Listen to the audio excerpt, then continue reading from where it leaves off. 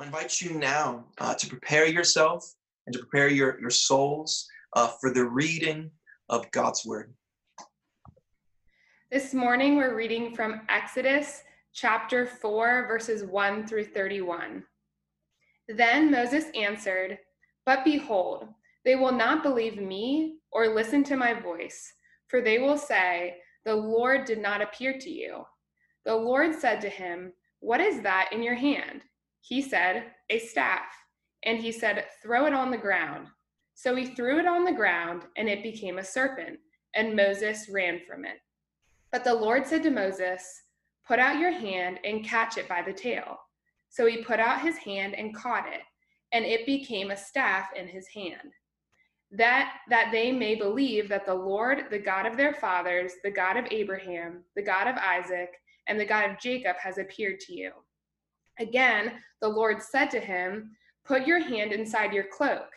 And he put his hand inside his cloak, and when he took it out, behold, his hand was leprous like snow. Then God said, "Put your hand back inside your cloak." So he put his hand back inside his cloak, and when he took it out, behold, it was restored like the rest of his flesh. "If they will not believe you," God said, "or listen to the first sign, they may believe the latter sign. If they will not believe even these two signs, or listen to your voice, you shall take some water from the Nile and pour it on the dry ground, and the water that you shall take from the Nile will become blood on the dry ground." But Moses said to the Lord, "Oh, my Lord, I am not eloquent, either in the past or since you have spoken to your servant, but I am slow of speech and of tongue." Then the Lord said to him, "Who has made man's mouth? Who makes him mute or deaf or seeing or blind? Is it not I, the Lord? Now therefore go, and I will be with your mouth and teach you what you shall speak." But he said, "Oh, my Lord, please send someone else." Then the anger of the Lord was kindled against Moses, and he said, "Is there not Aaron your brother, the Levite? I know that he can speak well. Behold, he is coming out to meet you, and when he sees you, he will be glad in his heart. You shall speak to him and put the words in his mouth, and I will be with your mouth and with his mouth, and will teach you both what to do. He shall speak for you to the people, and he shall be your mouth, and you shall be as God to him. And take in your hand this staff with which you shall do the signs." Moses went back to Jethro, his father-in-law, and said to him, "Please let me go back to my brothers in Egypt to see whether they are still alive." And Jethro said to Moses, "Go in peace." And the Lord said to Moses in Midian, "Go back to Egypt, for all the men who were seeking your life are dead." So Moses took his wife and his sons and had them ride on a donkey and went back to the land of Egypt. And Moses took the staff of God in his hand. And the Lord said to Moses, "When you go back to Egypt, see that you do before Pharaoh all the miracles that I have put in your power. But I will harden his heart so that he will not let the people go. Then you shall say to Pharaoh, 'Thus says the Lord, Israel is my firstborn son. And I say to you, let my son go that he may serve me. If you refuse to let him go, behold, I will kill your firstborn son.' At a lodging place on the way, the Lord met him and sought to put him to death. Then Zipporah took a flint and cut off her son's foreskin and touched Moses' feet with it and said, 'Surely you are a bridegroom of blood to me.' So he let him alone. It was then that she said, 'A bridegroom of blood,' because of the circumcision. The Lord said to Aaron, 'Go into the wilderness to meet Moses.' So he went and met him at the mountain of God and kissed him. And Moses told Aaron all the words of the Lord with which he had sent him to speak, and all the signs that he had commanded him to do. Then Moses and Aaron went and gathered together all the elders of the people of Israel. Aaron spoke all the words that the Lord had spoken to Moses and did the signs in the sight of the people. And the people believed. And when they heard that the Lord had visited the people of Israel and that he had seen their affliction, they bowed their heads and worshiped. This is the word of the Lord.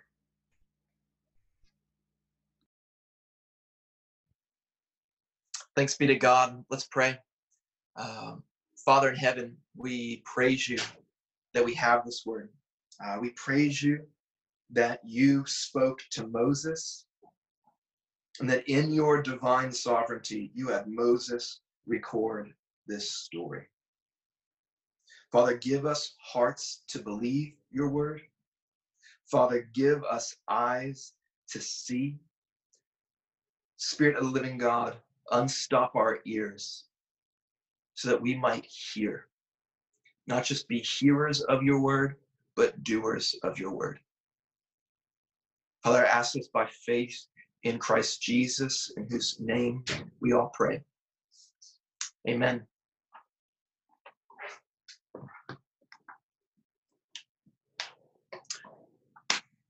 Well, good morning. For those of you who don't know me, my name is Rob. I'm one of the elders here at Renaissance Church. And if you're new here, again, we'd love for you to fill out that Connect card that is in the chat function.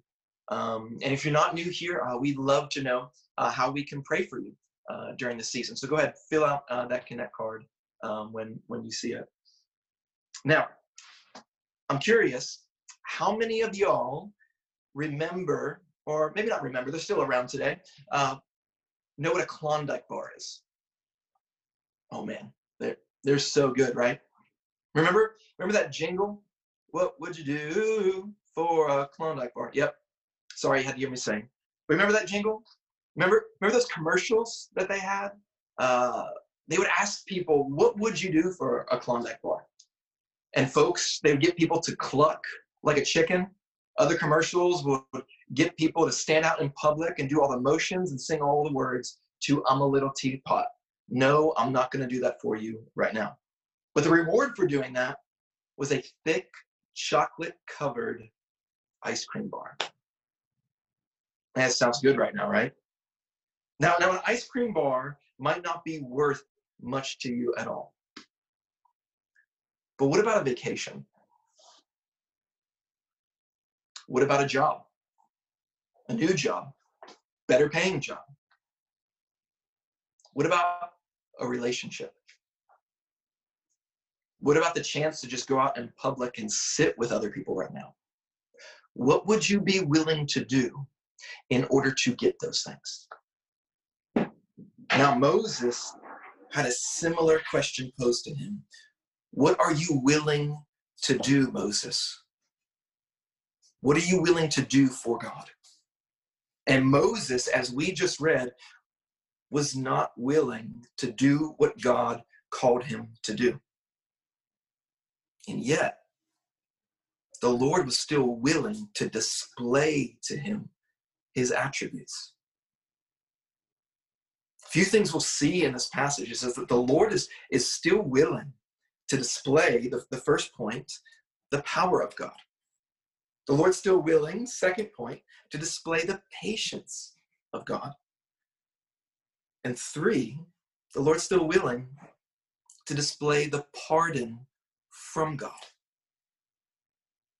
My hope and prayer this morning as we think about our willingness to follow the promises and the commands of God is that we would see that even when we are unwilling to be used by God, God is still willing to use us. Even when we are unwilling to be used by God, God is still willing to use us for his glory and for our good. So let's dive in here. The first point, the power of God. Now remember, back in chapter 3, Moses was just called by God to go to the people of God to tell the leaders something. He was called by this God who has come down to him, who is still appearing to him in the fire, who is still speaking to Moses. And Moses' response to this power right now, they won't trust me. They won't believe me. Moses is saying right now, it's all about my credibility. Moses is still focused on himself. But pay attention here. It's not just that the leaders wouldn't trust Moses' credibility, but it's that Moses doesn't trust the credibility of God's words. Remember back in chapter 3? The Lord told Moses in verse 18 that these leaders will listen to you, Moses. You see, Moses' unwillingness to go revealed his unwillingness to trust the credibility of God's promises and God's word. Moses doubted the credibility of God. And I wondered, do you? Does this sound like you? What is your response to God's promises and commands through his word? Is it concern for other people's perception of you like Moses? Is it still focused on your credibility before others like Moses? Is it lack of trust in God's credible word? Well, if it is, look at how God responds to Moses' unwillingness. Look at verse 2. He doesn't shame Moses. He doesn't give up on Moses. God displays his power to Moses. In verse 2, he says, take that staff, and he turns it into a snake, and then back again. And then he turns Moses' clean hand into a leprous hand, and then back again. And then God says, if they still don't trust my words, God says, my words through you, Moses, I want you to show them this. The Nile will turn to blood. Now, anyone in Israel would have known that the Nile was seen as a little g god. The Nile was this hermaphrodite type of god, a male god in one sense who fertilized the land through the water, and a goddess who nourished the land through the water.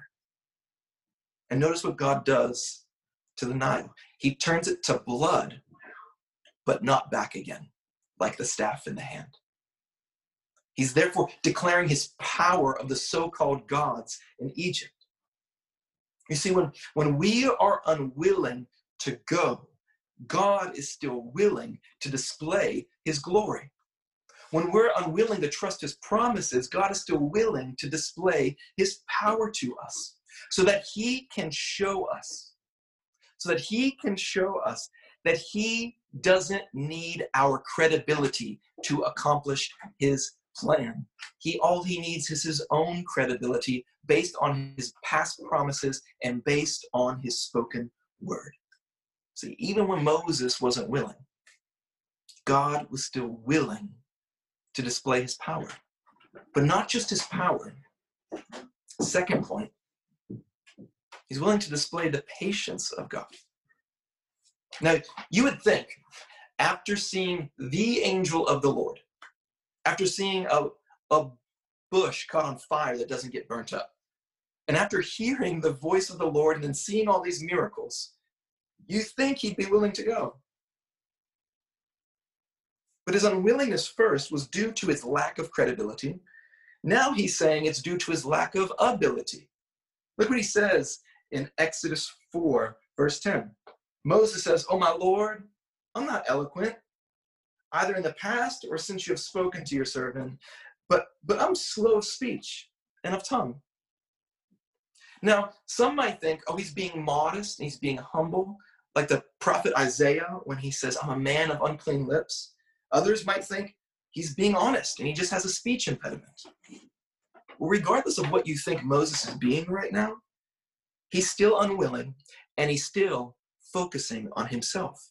He's focusing on his ability, not on God's ability. And yet, God's patient. God patiently takes Moses' eyes off of Moses and puts Moses' eyes back on God. He says to Moses in verse 11, "Oh, Moses, who made the human mouth? And who makes someone mute, who makes some deaf, some sighted, some blind? Isn't it I?" See him returning the focus back to God? Isn't it I, God? Focus on me. Now get going. I will put the words in your mouth. I will be your mouth. I'll be right there with you and teach you what to say. He's promising his presence. He's promising his patience.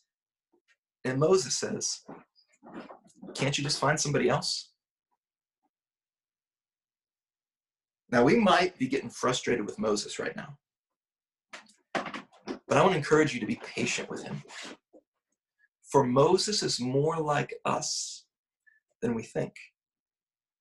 I mean, think about it. For 40 years, some might even say 80 years. He's 80 years old right now. He barely lifted a finger to help out the oppressed Israelites. And Moses is saying, listen, find somebody else, because he knows the extent of what God is calling him to do. He knows that he's not just calling him to do a performative tweet or post to Instagram once about the systemic oppression that the Israelites are facing. One ethnicity, the Egyptians, oppressing and enslaving another ethnicity, the Israelites. He knows this is not just a call to speak on behalf of the enslaved people, but to stand with them.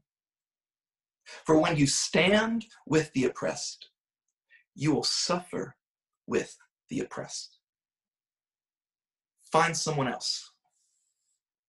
Not willing, he says. These recent days, we've seen the oppression against image bearers of God by unjust police brutality. These recent days, we've seen the rightful, peaceful protests that are then wrongfully hijacked by outsiders, looters, and rioters. It's horrific. It's evil. This is something that angers God, and it angers me. And I'm concerned. I'm concerned. And I beg you to put on the clothes of humility right now and hear what I'm about to ask you. Yeah, I heard my friend Jonah, who's a pastor in Indiana, ask some of these similar words to his congregation. And I want to ask us along the same lines, some of those similar questions. And what I'm saying right now, it's not here to condemn you. It's because I love you. I love our church. So I want to ask you that if you are only willing to speak up against the riots and the looting, which are wrong, but you have no sense of grief, no sense of compassion, of the oppression from certain police officers against the Black community, I beg of you to repent of your unwillingness to speak on behalf of those who cannot speak because they're dead from the lynching of a man's knee. In a similar crisis during the civil rights movement, there's a man, you might have heard of him, named Dr. Martin Luther King Jr., who wrote from a jail cell in Birmingham, Alabama. He says this is decades ago. History will have to record that the greatest tragedy of this period of social transition was not the strident clamor of the bad people, but the appalling silence of the good people. Injustice anywhere is a threat to justice everywhere. Are you willing to speak? Or if you are only willing to speak, if you're only willing to respond to the oppression of your neighbors with what about, and you bring up other injustices, I plead with you to repent of your lack of compassion. We don't do this with anything else. We don't. And Jesus never brings up the injustices of other communities when someone is suffering right before them, when someone is grieving and mourning right before them. He never said to Mary and Martha when their brother Lazarus died, well, what about those people who had brothers during Herod's edict? Herod's murdered them when they were 2 years old. At least you got to watch your brother Lazarus grow up. You know what Jesus did? Jesus listened. Jesus wept. Jesus drew near. And Jesus offered words of compassionate hope to those weeping sisters. Listen, if you're only willing to say, well, what about? I plead with you not to speak, but instead draw near, to listen, to learn, to follow the commands of God, to weep with those who weep and mourn with those who mourn, so that when you speak next, you might sound more like Christ. And if you're only willing to speak on social media when tragedies occur, but you're not willing to send a text message to a friend, not willing to stand with and suffer with those for the long haul, I beg you to repent of your performative religiosity. And if you're willing to support the violence during these times that puts other lives in danger and hurts other image bearers, I'm pleading with you to repent. Blessed, flourishing, wholehearted are the peacemakers, for they shall inherit the kingdom. You know what peacemakers do? They don't hurt others. They hurt with others. When one member of the body hurts, we all hurt. While we weep, while we speak for, while we stand with, while we suffer with the oppressed, we must not let one sin of oppression give birth to another sin. As people of God, we must condemn the violent, satanic acts of oppression that are racist, but we also must condemn the violent acts that are in response to these racist acts. We can't afford to just be one-sided people. We must be gospel people.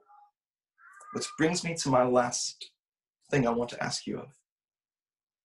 If you're only willing to speak when the culture speaks about the culture, and only to follow the culture's cues, but never bring in the hope of Jesus, I plead with you to repent of your ashamedness of Jesus. We are the people who have the hope that is the comfort of the gospel, that brings comfort to those who are mourning and brings peace to enemies. No other people have this but the people of God. And so are you willing? Are you willing to stand with God and speak on behalf of God? This God who stands with the broken, who suffers with the marginalized, who goes in for the hurting, and comforts the oppressed. Moses wasn't willing at this point. He says, send someone else. And God's response? Anger. Righteous anger. Just anger. Godly anger that one of his image bearers won't go stand with the oppression of his other image bearers and bring them out of oppression. But look at the amazing thing about our God when we're unwilling to go stand with the oppressed. Psalm 30, verse 5 shows off his character. For his anger is but for a moment, and his favor is for a lifetime. And we see that in the patience that God had with Moses. Look at his patient response to Moses' indifference. He says, I'm still willing to use you. And I did find somebody else. It's your brother. But I'm still going to use you, Moses. I'm still going to speak to you, and you're going to speak to your brother Aaron, and he will speak on your behalf. He's still willing to use Moses. See, God doesn't need Moses' credibility. God doesn't need Moses' ability. In fact, God doesn't need anything but what he loves to do. What he loves to do as a father is to use someone's availability. He doesn't need credibility. He doesn't need ability. He desires availability. And Moses wasn't able to do this on his own, but God is able.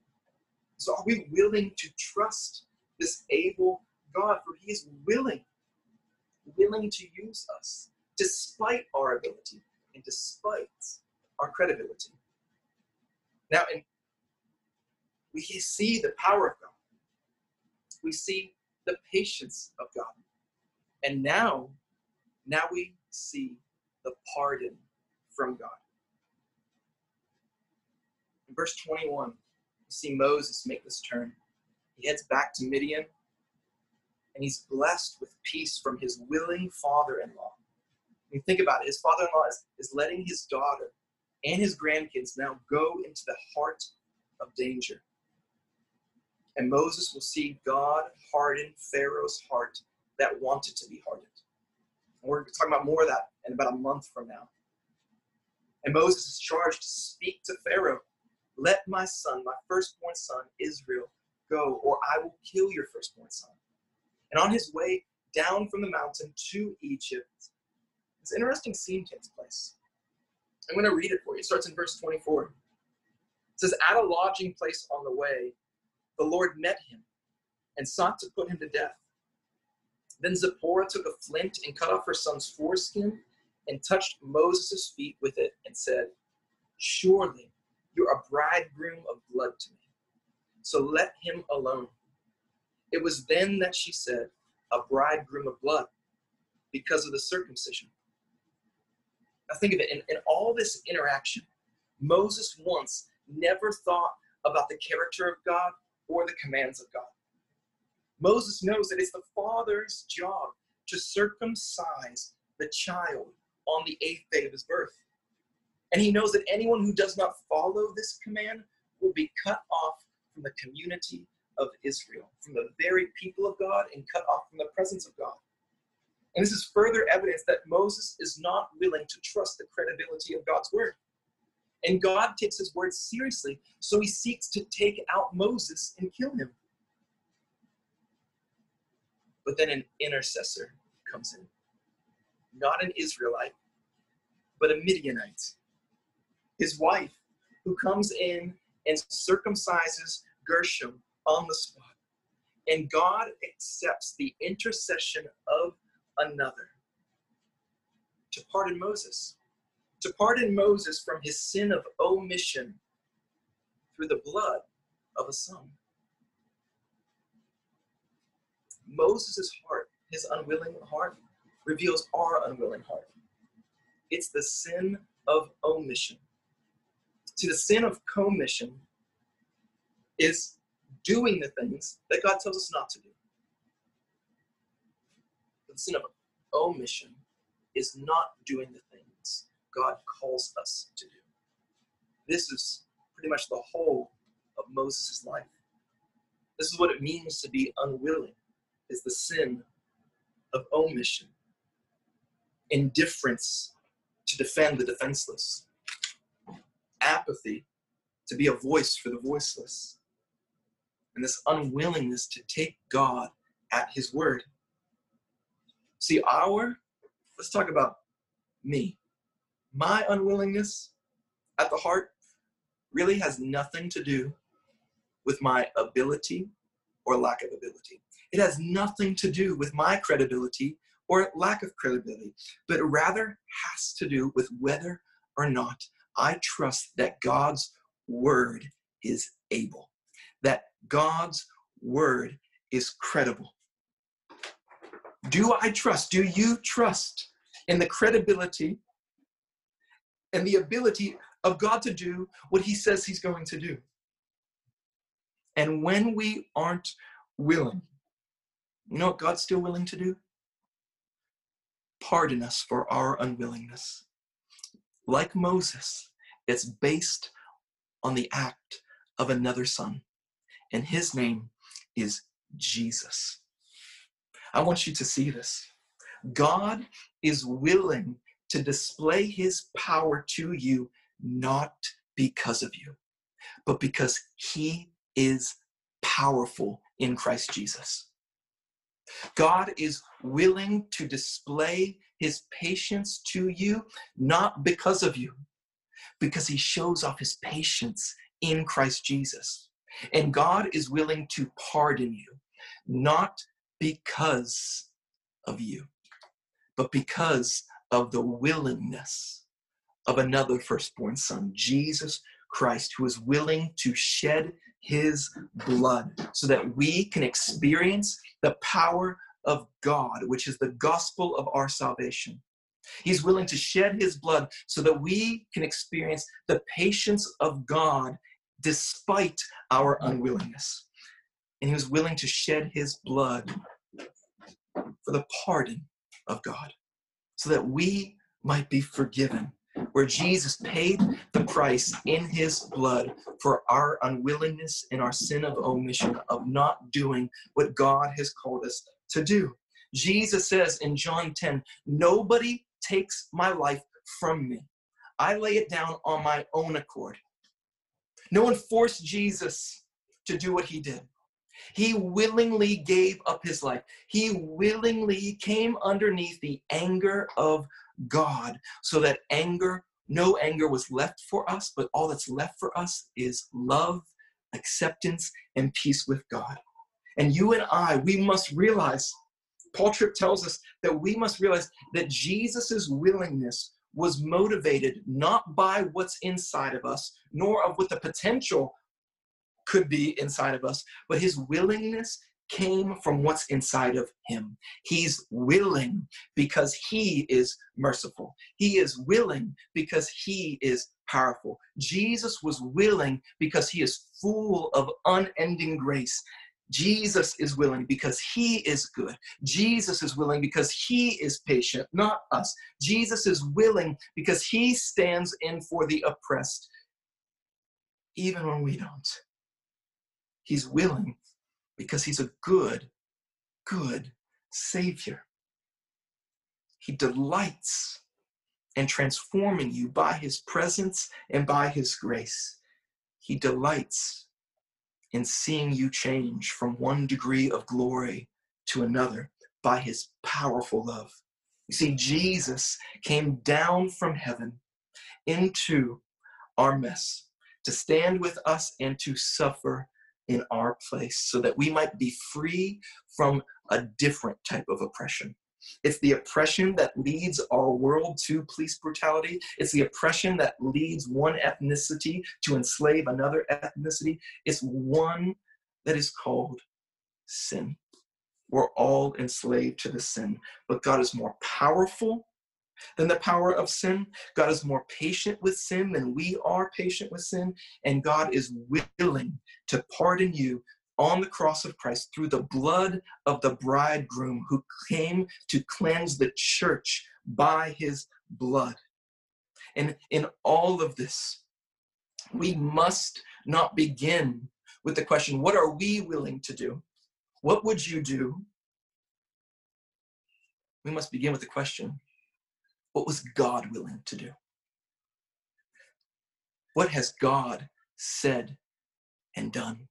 And when we see that he has freed us from the oppression of our sinful nature and made us free, he has set us free from that oppression to become sons and daughters of the living God. It's when we see that he was willing to do those things, will that be the motivation for us to be willing to go speak not our words, but his words to free others from the oppression of their sin and their shame. And that's what we see Moses doing. Moses was walking by faith after he was pardoned from his sin. He walks down into the land of Goshen to meet with the leaders. And the leaders, they didn't believe Aaron's words. They didn't believe Moses' words. They believed in the words of the Lord. And verse 31 says that they worshiped him. They worshiped him. That is the result that we would leave here worshiping, knowing what God has done in the past and what he promises to do in the future. You know what that does when we focus on what God has done rather than what we are able to do? It reminds us that we don't make ourselves credible. The gospel makes us credible witnesses to the gospel. God does. So that we would not be ashamed of this gospel, for it is the power of God unto salvation for all who believe. It's not about our credibility, but the credibility of God. It's not about our ability.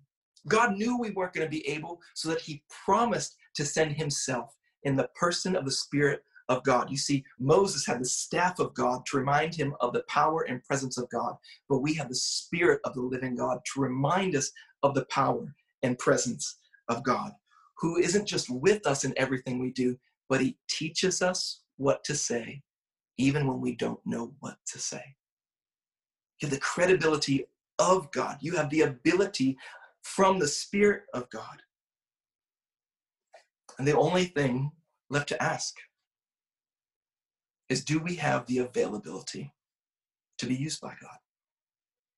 My friends, even when we were unwilling to be used by God, God is still willing to use you. And he delights in using you, because as he uses you, he promises to transform you. He promises his presence. He promises his power of the gospel. And he even promises to be patient with you as you go and live out the word of God and follow the commands of God. Church, let us be willing to share this gospel, this good news, because God was first willing in Christ Jesus to come share himself with us first by shedding his blood on that cross and by offering himself, his Spirit, to us. Let's pray. Father in heaven, we praise you